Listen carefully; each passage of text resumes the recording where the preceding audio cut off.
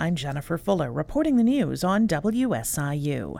We'll see a mostly sunny sky for the rest of this afternoon. Expect a high near 85 degrees with a light northeast wind. Tonight looks clear with a low of 65. Chicago's mayor, Lori Lightfoot, is alleging a conservative group purposefully darkened her skin in a political ad to stoke racist fears. The ad attacks J.B. Pritzker and Lightfoot and is paid for by a committee that supports Pritzker's Republican opponent, Darren Bailey, in the race for governor.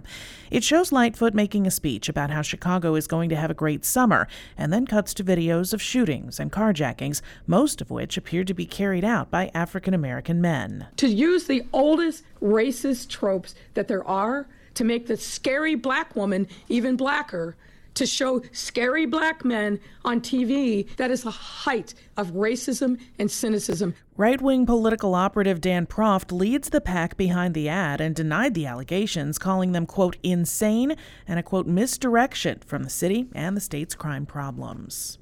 U.S. Senator Tammy Duckworth says threats against law enforcement following the FBI's search of former President Donald Trump's Florida home need to end. These are folks who are on the front lines protecting us every single day.